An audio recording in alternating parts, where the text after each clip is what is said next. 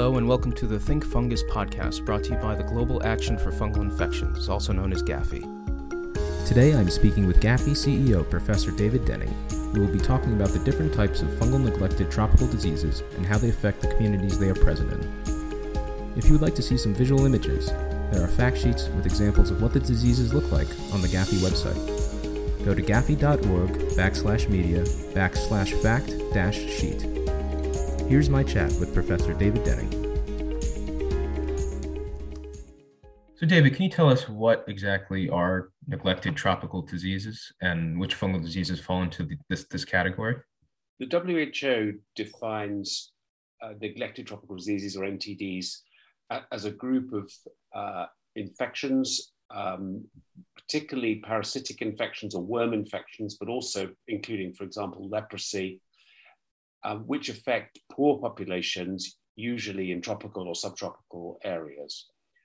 In fungal disease, mycetoma, which is a subcutaneous or deep skin infection, usually of the lower leg, chromoblastomycosis, which is a similar infection but a different set of fungal pathogens, and sporotrichosis, which also is skin and deep tissue, occasionally in the lungs and other places, are the WHO accepted NTDs.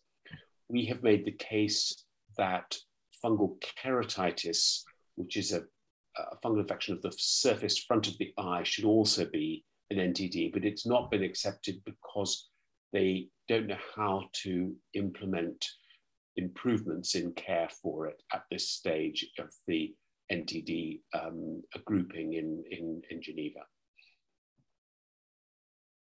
And is this a global issue, or are there certain areas of the world where you can particularly find these diseases? Mycetoma is historically affects people in what is called the mycetoma belt, which is around the equator in all tropical, subtropical parts of the world. It's particularly prevalent in Sudan, but there are cases in multiple other countries, and indeed even some primary cases occurring in the USA, for example. Chromoblastomycosis has a slightly different distribution because the pathogens are involved in or on different plants. So Madagascar has a particularly high rate, and parts of Brazil have a high rate, and southern China has a high rate. Sporotrichosis is genuinely global, and in South America, particularly Brazil, it is also a pathogen of cats, and feral cats in particular. So there's a lot of cat to human transmission of sporotrichosis. But it, for example, is particularly common in certain parts of Peru. It's been found in Japan and other locations as well. Fungal keratitis is across the world, particularly common in Nepal and India and other parts of Southeast Asia, but again is a global problem. Now, how do these diseases affect the communities and the people that are suffering from them? Is it health? Is there a social stigma? If you could expand on that. Mycetoma, chromoblastomycosis, and sporotrichosis are all very disfiguring diseases. They're chronic long-term problems unless they're treated early. Sporotrichosis is completely curable with itraconazole therapy. Chromoblastomycosis improves with itraconazole therapy. Mycetoma is much harder to treat because the fungal pathogens don't respond to, or most of them don't respond to antifungal therapy. Fungal keratitis is a very difficult disease to treat. As an ophthalmologist, you require hourly eye drops for the first 2 to 4 days of therapy, and you have to start therapy rapidly. Around 10% of the patients have to have their eye removed because the diagnosis is made late or it's not treated at all. And well over 60% of the patients remain blind in that eye. So it's a particularly difficult problem. And part of that is because the diagnosis is not suspected early and treatment isn't available rapidly enough in many places.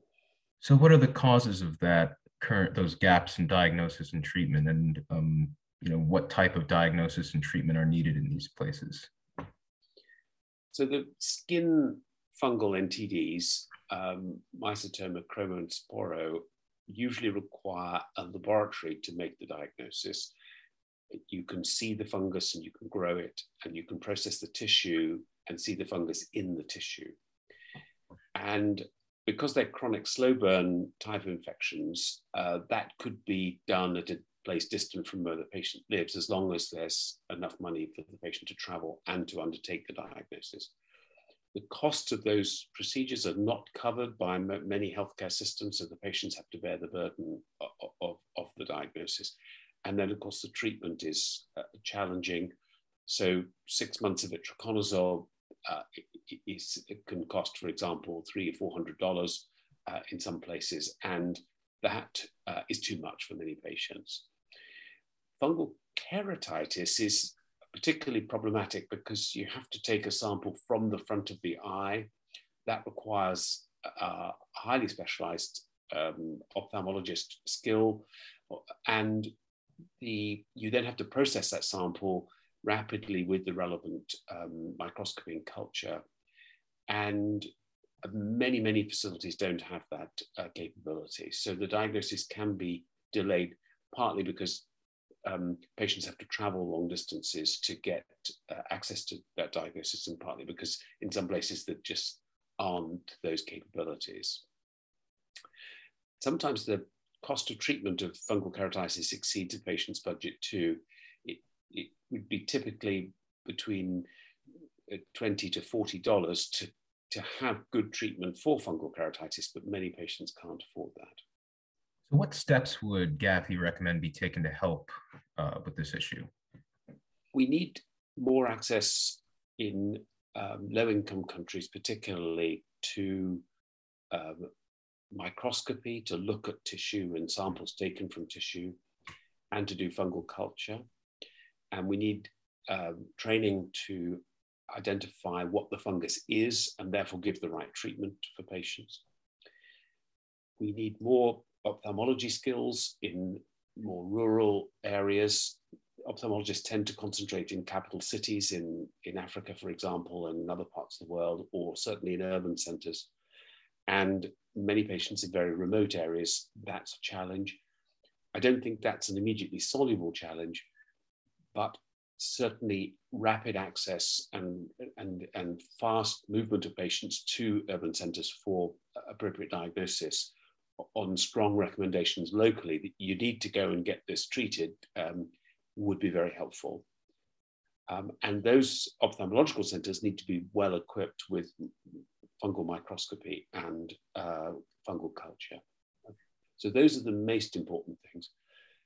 If the costs of diagnosis and treatment of these diseases were covered by universal health care, that would also be helpful. Can you give us a rough idea how much those steps might cost? Well, if, for example, a diagnostic procedure for the skin fungal NTDs cost $25 a patient, then you'd probably be able to cover the world with about $10 million. Not all the patients, of course, have the disease that you're interested in, so you have to test more than you would actually have a final diagnosis of a fungal skin NTD in. Itraconazole therapy might cost you, I said, 50 some million for about 75,000 patients across the world. And you have to monitor that therapy, so there are some additional monitoring costs, which are the same sort of cost as you'd pay for monitoring TB treatment. And we think there are about 4.5 million corneal or front of the eye ulcers every year around the world. If all of those were investigated with microscopy and culture, then that would be around $115 million. And as I mentioned, the cost of treatment of that would be from about $20 to $40 overall. But sometimes surgery is also required, so that would push the price up a little. But overall, these costs are not overwhelmingly large in the big scheme of things, although they're obviously overwhelming for many of the poor people who suffer from these infections. Thank you for tuning in, and we'll see you next time.